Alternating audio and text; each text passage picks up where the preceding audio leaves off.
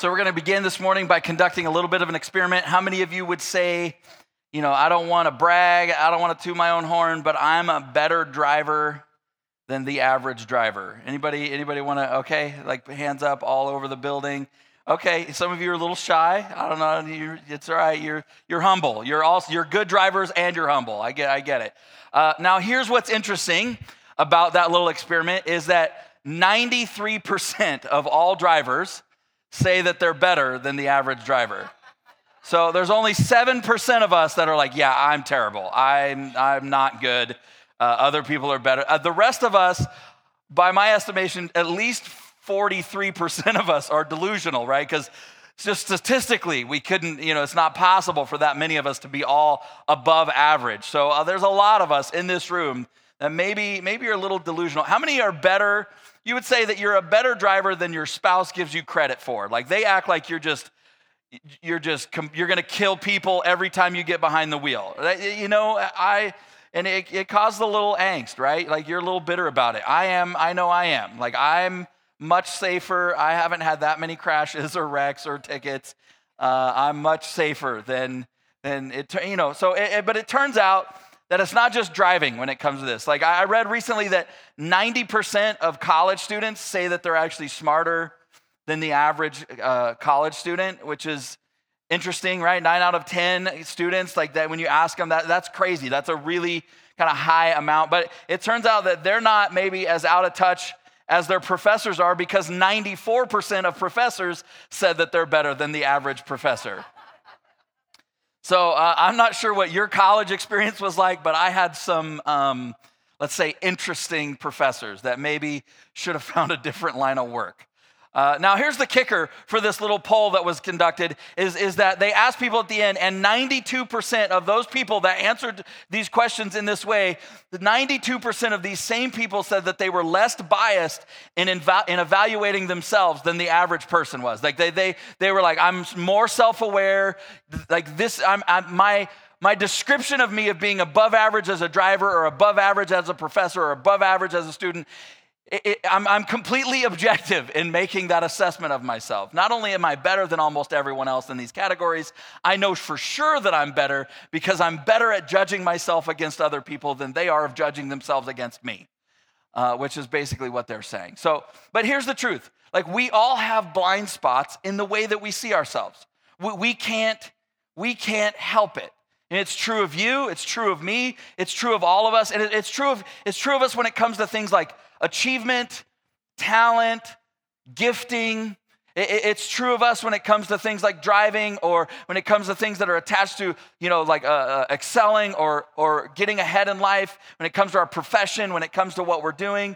Like, have you ever been around someone or been on a team with someone who was convinced that they were better than the rest of the team in terms of their talent, but everyone else kind of just saw them as average? Like, I mean, they're good, they're all right. It's not like but they saw themselves as kind of the star of the team. Anybody, you point at them, just point at them right now. Just let them know that they're not as good but our blind spots, aren't just in our talents or abilities, right? They extend to issues of character and personality as well. Like I used to work with a lady, and she was constantly complaining about how all the other people in the office caused all this drama.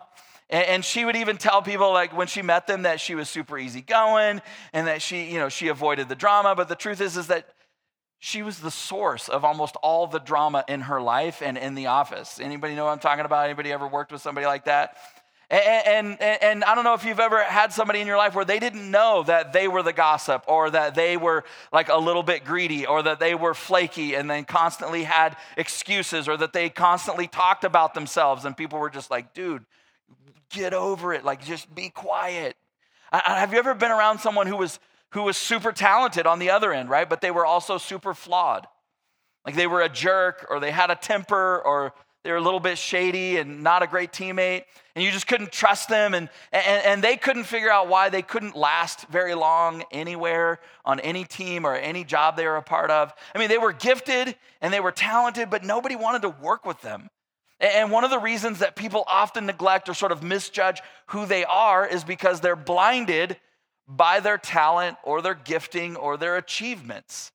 And they think that just kind of fills in the gaps for all these other things. And it's easy to do, right? Because in our culture, we often elevate confidence and competence and charisma over everything else, over character especially. And the attitude in our culture is kind of like people don't say this out loud, but we behave this way, right? It's like, I'm so charismatic, I don't really need to focus on my character, right? I'm so unique. I'm so gifted. I'm so talented.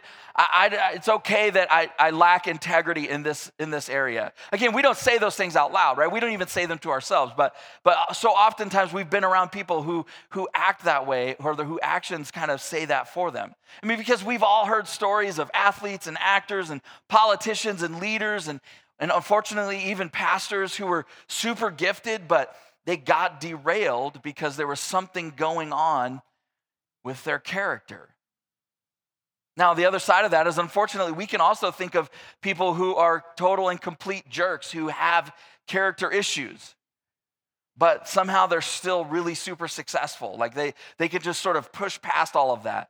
And the reality is that we might we like to hear about those people. We watch movies about them. We may read stories about them or hear songs about those people. We don't want to be friends with those people. We don't want to work for those people. We don't want to carpool with those people.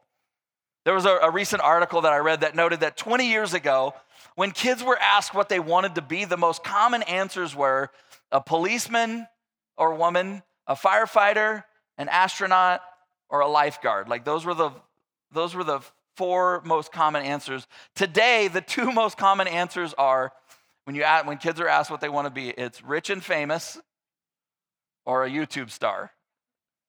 YouTube star, is that a thing? I mean, it is a thing, right? But like, it's not a thing that you're going to be. I'm just telling you right now.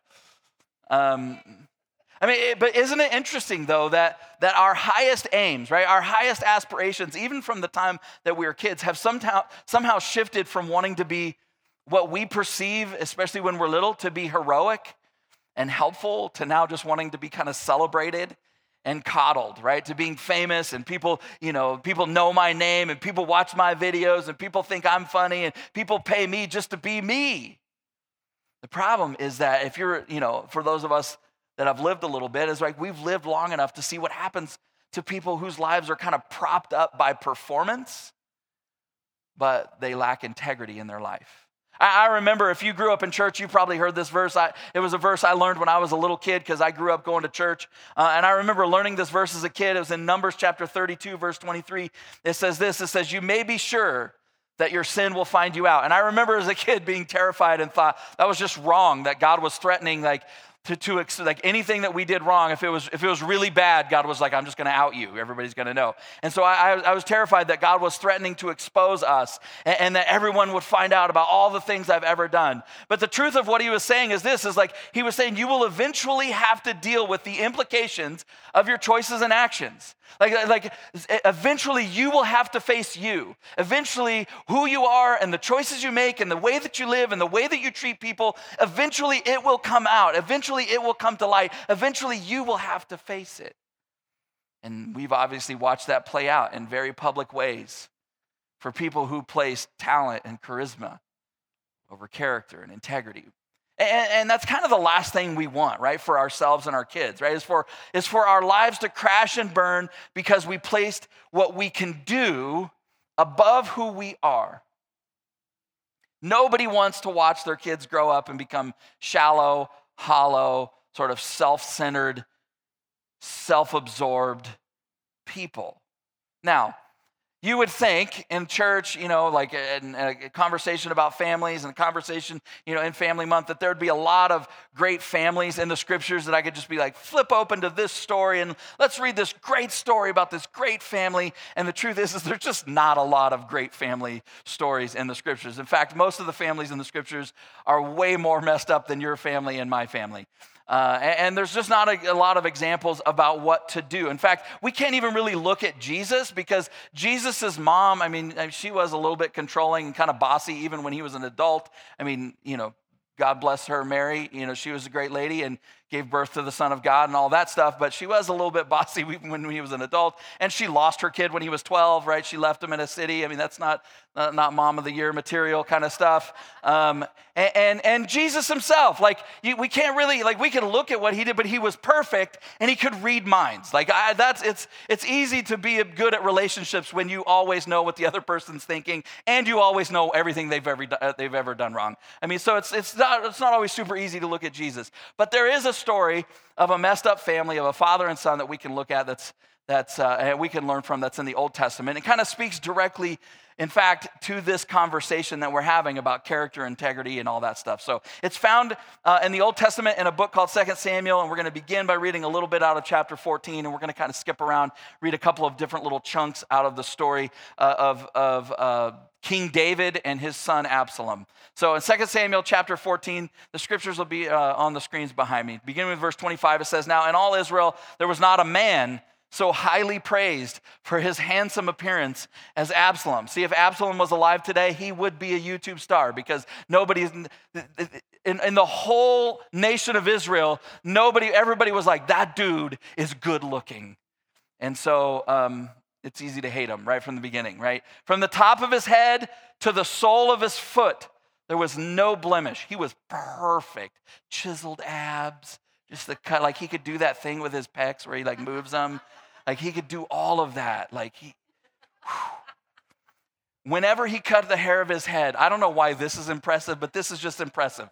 Verse 26, whenever he cut the hair of his head, he used to cut his hair once a year because it just became too heavy. He would weigh it. So he would cut his hair once a year, and he would weigh it, and its weight was 200 shekels by the royal standard. Now, that doesn't mean anything to you, but I looked it up, and that is 5 pounds. So every single year, he cut 5 pounds of hair off his. That's a lot of hair. Like, even his hair was awesome. So he was really good looking. He was really well liked. In fact, he would fit perfectly in today's world because he was just well known for being the king's son and being a pretty boy. Like he was perfect for today. And in fact, when you read stories like this, and I read this, I'm like, man, the more things change, the more they stay the same, because that's exactly how the world works today. So a couple verses later, 2 Samuel 14, verse 28, it says, Absalom lived 2 years in Jerusalem without seeing his king's face. Now, that doesn't mean a lot to us, but the king, it's not uncommon that someone would live in the city and not see the king's face unless you're the king's son, right? So right away, it's telling us there's some sort of dysfunction that's going on in this family. Because the king, who loves his son, as we're going to see as we read along, he would do anything for his son. He would do anything for Absalom, but 2 years goes by, they don't talk and they don't see each other. It's not like they were texting, there's a rift in this relationship. Then verse 29 says, Then Absalom sent for Joab in order to send him to the king, but Joab refused to come to him. So he sent for him a second time, but he refused to come. And then he said to his servants, Look, Joab's field is next to mine, and he has barley there. Go and set it on fire. This guy's a real gem. So Absalom's servants set the field on fire. Then Joab did go to Absalom's house, and when he said to him, Why have your servants set my field on fire? And Absalom said to Joab, Look, I sent word to you. That was his excuse. Isn't that a great excuse? Like, I tried to get a hold of you. You wouldn't come meet with me. I tried again. I sent word for you. So I burnt down your house. Like, I burnt down your field. I burnt down all your food. And he's like, dude, like, he's basically like, this is kind of more your fault than my fault, Joab. I don't know what you want me to do. Like, what was I supposed to do? Not burn down your field? I was trying to get your attention. And isn't it true that tantrums and selfishness, that's tolerable and even cute and entertaining in small doses when our kids are little, that it becomes ugly and destructive in larger doses when they're not so little, when they're older? Right? Like haven't we all done that with our kids? Because you just love your kids so much. So you think your kids are cuter than any other kids. Like if we polled, that poll that we did at the beginning, you would be like, my kids are cuter than 95% of the other kids. I mean, there might be some other good looking kids out there. You might, maybe, but so when your kids throw a fit, or they do something crazy, or they say something they shouldn't say, or they're super rude, but they do it in that cute little voice, like, it's just like, oh, how can I discipline them for that? It was so cute, right? But as they get older, it's not so cute, right? When they're 16 and they take the car and they do something else and they crash it, and you're just like, oh, it's so cute, isn't it cute? And everybody's like, no, it's not cute. See, we often latch on to patterns as children that end up chasing us into adulthood. So Absalom can't get his dad's attention, so he just starts burning stuff down. Isn't that like the human, this is such a human story, but the story goes on. The next chapter, beginning in verse 1, 2 Samuel 15, says in the course of time, so this is Absalom can't get what he wants, and so he's willing to hurt anybody he has to hurt, including his own family. In the course of time, Absalom provided for himself with a chariot and horses and with 50 men to run ahead of him. I mean, that's good work if you can get it. Like, I don't know how I just get a chariot and just, hey, would you just run in front of my car just so I have an entourage? I need 50 guys. I'm looking for 50 good, fit men to run in front of my chariot. He would get up early and stand by the side of the road that led to the city gate. And whenever anyone came with a complaint to be placed before the king for a decision, Absalom would call out to them, "What town are you from?" He would answer, "Your servant is from one of the tribes of Israel." And then Absalom would say to him, "Look, your claims are valid and proper, but there's no representative of the king to hear you." He would be like, I mean, you have a legitimate complaint. It's too bad the king doesn't care. It's basically what he's saying. Verse 4. And Absalom would add, if I were in charge here, you guys, I would help you. If somebody would just appoint me as the judge in the land, then everyone who has a complaint or a case, I could just help so many people if you guys would just let me be in charge. Verse 5. Also, whenever anyone approached him to bow down before him, Absalom would reach out and take his hand. This guy's good, right? He's very slick. And he would take a hold of him and he would hug him and kiss him. Absalom behaved in this way toward all the Israelites who came to the king asking for justice. And so he stole the hearts of the people of Israel. And at the end of the 4 years, Absalom said to the king, "Let me go to Hebron and fulfill a vow that I've made to the Lord." So the king said to him, "Go in peace." So he went to Hebron, and then Absalom sent secret messengers throughout the tribes of Israel to say, as soon as you hear the sound of the trumpets, then say, Absalom is king in Hebron. And while Absalom was offering sacrifices, he also sent for David's counselor. And so the conspiracy gained strength, and Absalom's following kept on increasing and increasing and increasing. And so this dude is shady. Like, he's mad at his dad, and so he's wanting to set himself up as king, right? He's talented, he's good looking, he's got crazy good hair, but he's entitled, and he's super, super shady. And verse 1 says that he provides for himself a chariot and some horses and some men. And that doesn't seem like a big deal to you and me, but chariots and horses and men, those are things that only the king would have, and they were provided for the king by the people. And Absalom isn't the king, his dad is the king, but he believes that he deserves what the king has, that he's entitled to what the king has. And so he uses his dad's position and his dad's money to provide for himself what was only allowed for the king.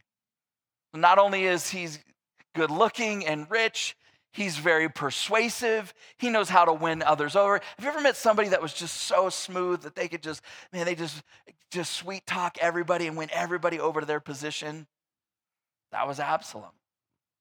He's got personality. He's got charisma. He wouldn't let people bow down before him. No.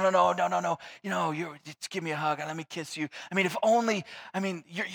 You have such a legitimate complaint. If only the king cared, but if somebody would just, I don't know, you guys, if somebody just gave me a chance, I think I could help. Now, here's what makes this story so powerful and tragic. It's not only because it's just a father and son, but this is King David. This is the greatest king in all of Israel's history. David was an exceptional warrior and military strategist. He was courageous and he was selfless. David was a musician and a poet. He was extremely talented. He was a man's man. People were drawn to him, and all of that got passed on clearly to his son. But what David failed to pass on to his son was actually what defined him. Because as great as David was as a military strategist, as great as David was as a conqueror, as great as he was as a king, as great as he was as a father, as great, all those things, as a poet and a musician and all the things, right? All the victories he ever had, those are not the things that defined him. God didn't choose David as Israel's king because of his fighting ability or because of his talent or his achievements. David is described as a man after God's own heart in the scriptures. In other words, he was full of character, and that's why God chose him. He wasn't perfect by any stretch, but there was a character and a depth and integrity to David. But somehow that which defined him, that which he possessed, he was not able to pass that on to his son. When you read the life of David, you see that he gave his son all of the things that his father, Jesse, couldn't give him. He gave him everything he ever wanted, but it ended in destruction. Absalom had it all, but he was missing those things that mattered most. See, character doesn't happen on accident, right? It grows from what we intentionally plant into our kids' lives. See, if you plant the seeds of integrity and love and patience and faith and self-control, you know what your kids are going to reap in their lives? They're going to reap character. They're going to reap the fruit of what the scriptures call in the New Testament the fruit of the Spirit, right? If you help them develop in their relationship with God, that's who they're going to become.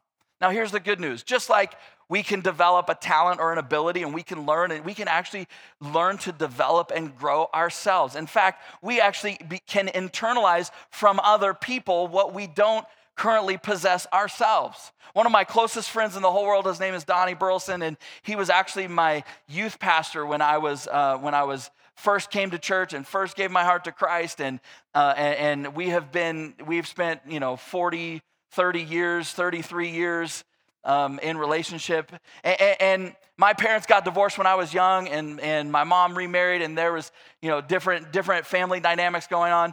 But when I came to church and met Donnie, and we became really close, and he just began to pour into my life. And so even after I got into adulthood, there were things about Donnie. He was not perfect, but there were things about Donnie that I was like, that's who I want to be. Because he just had this passion and this heart for God. He had this love, this sacrificial love for people, that he would do anything for anybody. And so I just began to gravitate towards who he was and how he lived. And honestly, at this point, outside of my wife, there's not a single human being on planet Earth who has influenced me more in my life than Donnie Burleson. And another Old Testament book that contains some of the history of David's family, it says this of David when it came to Absalom and one of his other brothers. In 1 Kings chapter 1, verse 6, it says, his father, King David, had never disciplined him at any time. He never even asked him the question, why are you doing that? So as they're growing up, that whole dynamics of, oh, it's so cute, and they're the king's kids, and they can get away with murder, and they can do whatever they want. And as things just kept getting crazier and crazier, David didn't know what to do, and he never ever disciplined them. He would never even say, hey man, what's wrong with you knucklehead? Why are you doing that? He never even asked them, why are you acting like that? Why are you going about it that way? David's problem was that he turned a blind eye to the heart issues that were going on in his son's lives.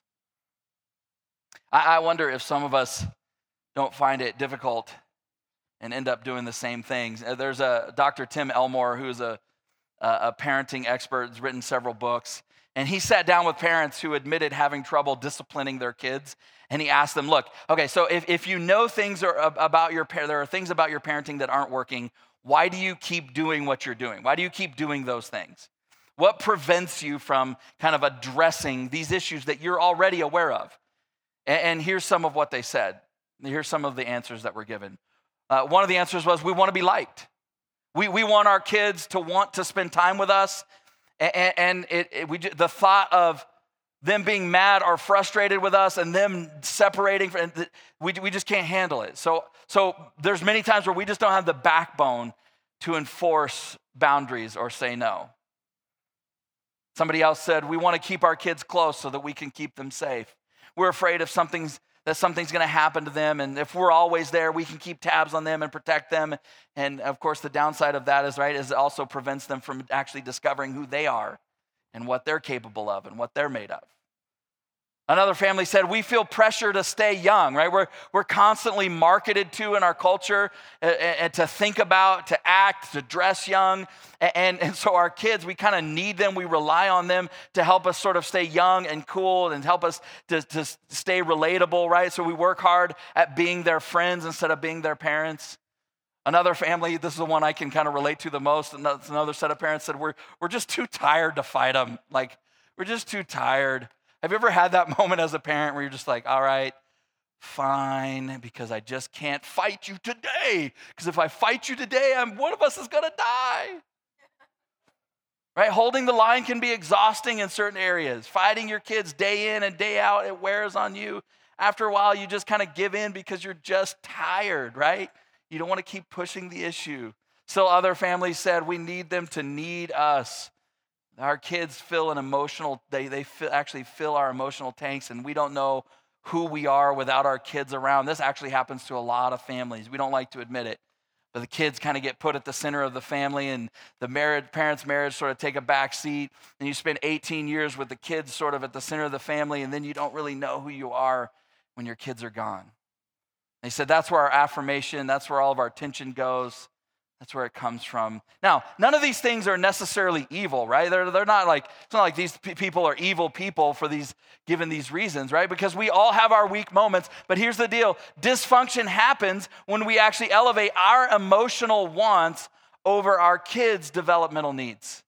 That's when things start getting really screwy in families. And that's when the dysfunction happens between us and our kids. That's when like codependency starts happening. That's when our kids grow up and have all kinds of baggage, right? But here's what you already know.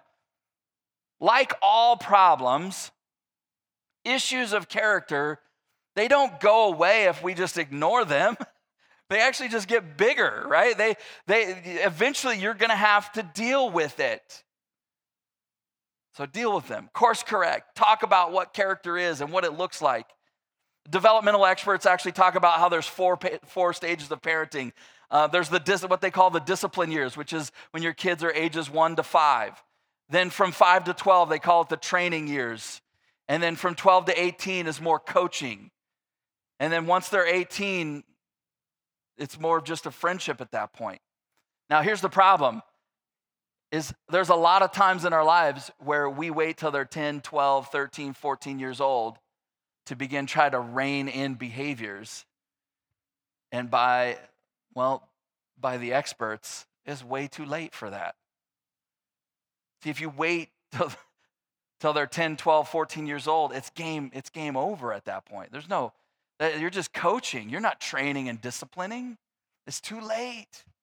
So when you see character, when you see the right heart, call it out for them to be able to see it, right? So that you can point to them. Now, it's great to praise your kids when they do well, when they achieve, right? When they try hard, when they give great effort, when they're super cute, and you can say, give all that affirmation, but make sure you're including affirmation that actually has to do with their heart and their character, with who they are and who they're becoming. One of the most powerful moments in my life came when I was a high school senior. I was sitting, I got to go do seniors get to go half days now? I don't even know. Is that a thing? Anybody know anything about high school? They do? Okay, cool. So I got to go, that was like my biggest goal when I was a junior. I'm going to get to my senior year, so I only have to go to school half a day. So I had, right before lunch, I had a speech class that I had to take. And the lady who was teaching my speech class, I also had her for English when I was a sophomore, and she's a really difficult teacher and really demanding. But the speech class was mostly seniors, and there was only a handful of us in the classroom. And so she would just assign the projects, assign the speeches. We would work on them in groups, and so as kind of just work at your own pace. And as long as you were ready on the day that you were scheduled to give a speech, you could give a speech. You could do that. You were good to go. And so she was sitting at her desk, and there were these little clusters of students all around, and I was sitting in the back with a cluster of students, and we were just kind of shooting the breeze, and I hated homework as a kid, and so I tried to work as hard as I could at school so that I never ever had to take anything home, and it worked really well for me in high school. It did not work really well at college at all, but it worked really well in high school. And so I was working really hard, and they were all just sort of talking and laughing, and we started talking, and somebody started telling stories and jokes, and it kind of went off in a direction it should have, and so they all started laughing, and I just like scooted my desk away from them. And my teacher, Mrs. Miller, was sitting at her desk, and she was writing, and nobody thought she was even paying attention. And without missing a beat, she looked up and she said, "Mr. Sherwood." I thought I was getting in trouble. I was ready to blame them. Like, I didn't tell that joke. They told that joke. She said, "That is character, and it will take you far in life." And that was the first time it doesn't sound like a big deal to you, but I'm getting chills right now. It was the first time anybody had looked at me and said, "That right there, grab onto that, lean into that, become that person."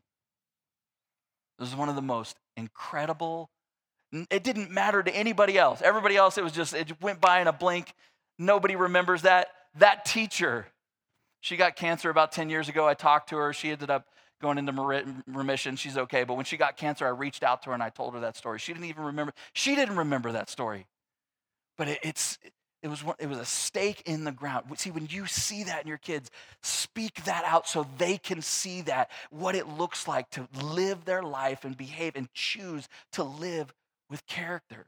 Show them what it's like to choose what is right over what feels right. Help them learn the difference between what is fun and what is fulfilling. Place relationships above experiences, attitude above achievement. Teach them that their talent will take them places that only their character can actually keep them. Talent grabs attention, but character gains respect. Discipline and train them when they're young.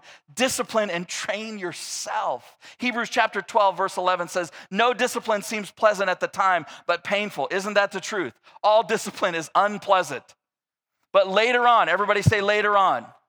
Later on, however, it produces a harvest of righteousness and peace for those who have been trained by it. No discipline is pleasant at the time. And that's true in parenting, right? It's true on both sides of the equations. It's not fun for the kids, and it's not fun for the parents. Like, that's the least fun part about being a parent. But he says later on, if you do it later on, it pays off. That means that the payoff isn't immediate.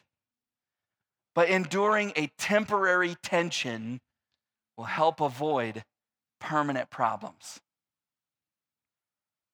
By the way, the worst part of Absalom's story is how it ends.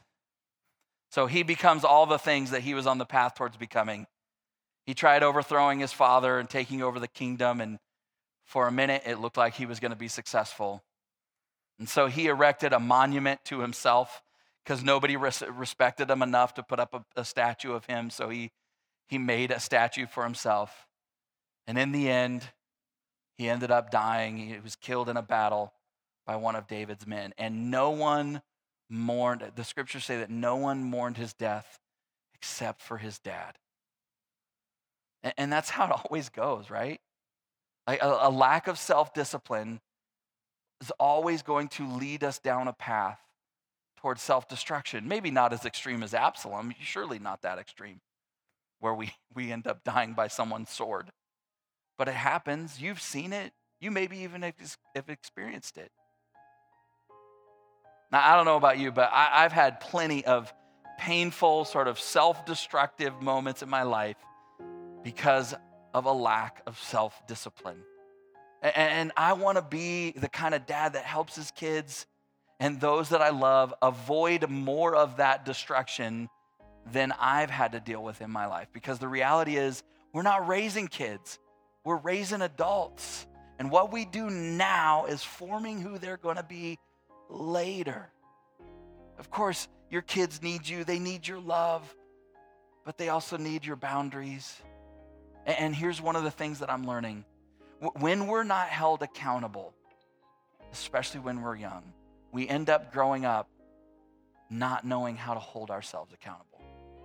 When, as difficult and uncomfortable, as tiring as it can be, right, to lean into those moments when we have to discipline or challenge or hold our kids accountable. If we don't do it, they will not know how to hold themselves accountable later on. See, this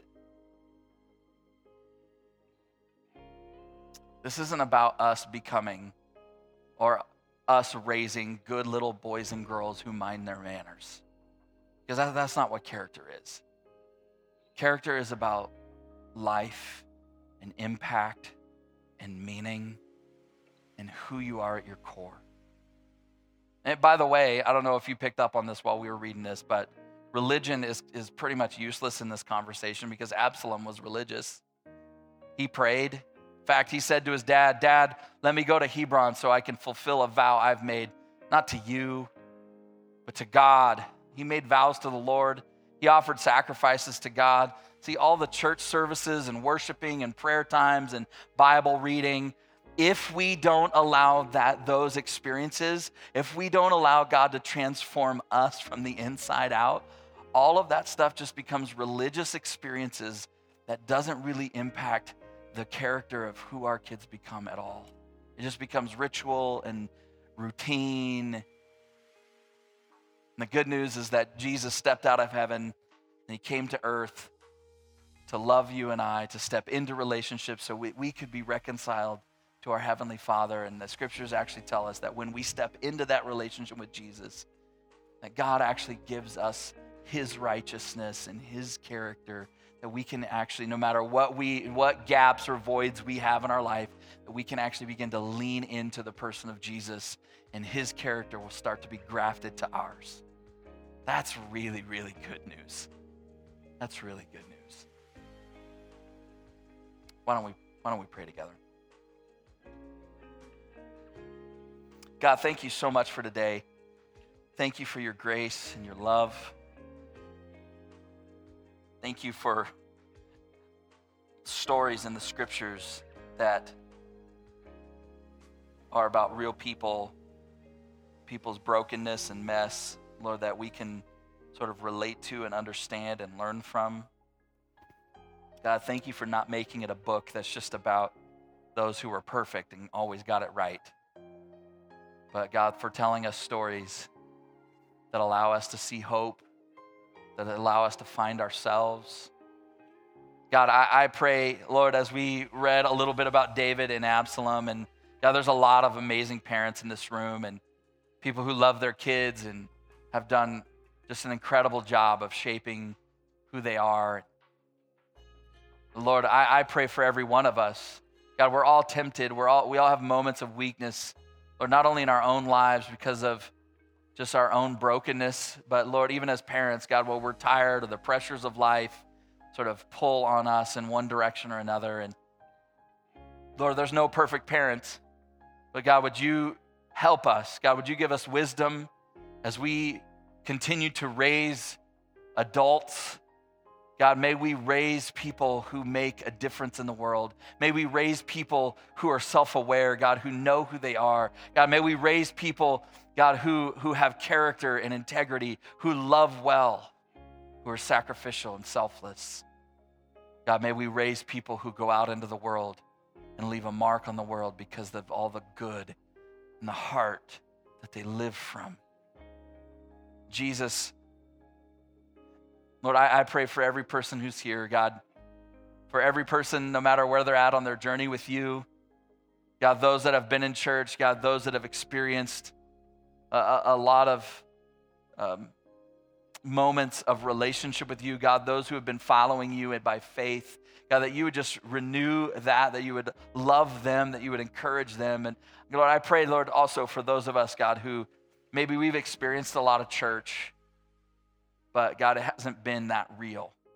There hasn't been that connection to the person and the life of Jesus. God, that in this moment that you would come rushing in, that we would open our hearts to you. And in this simple prayer, we just say, Jesus, I give you my life. And Lord, that you would meet us here this morning and bring life and hope. In your name we pray. Amen.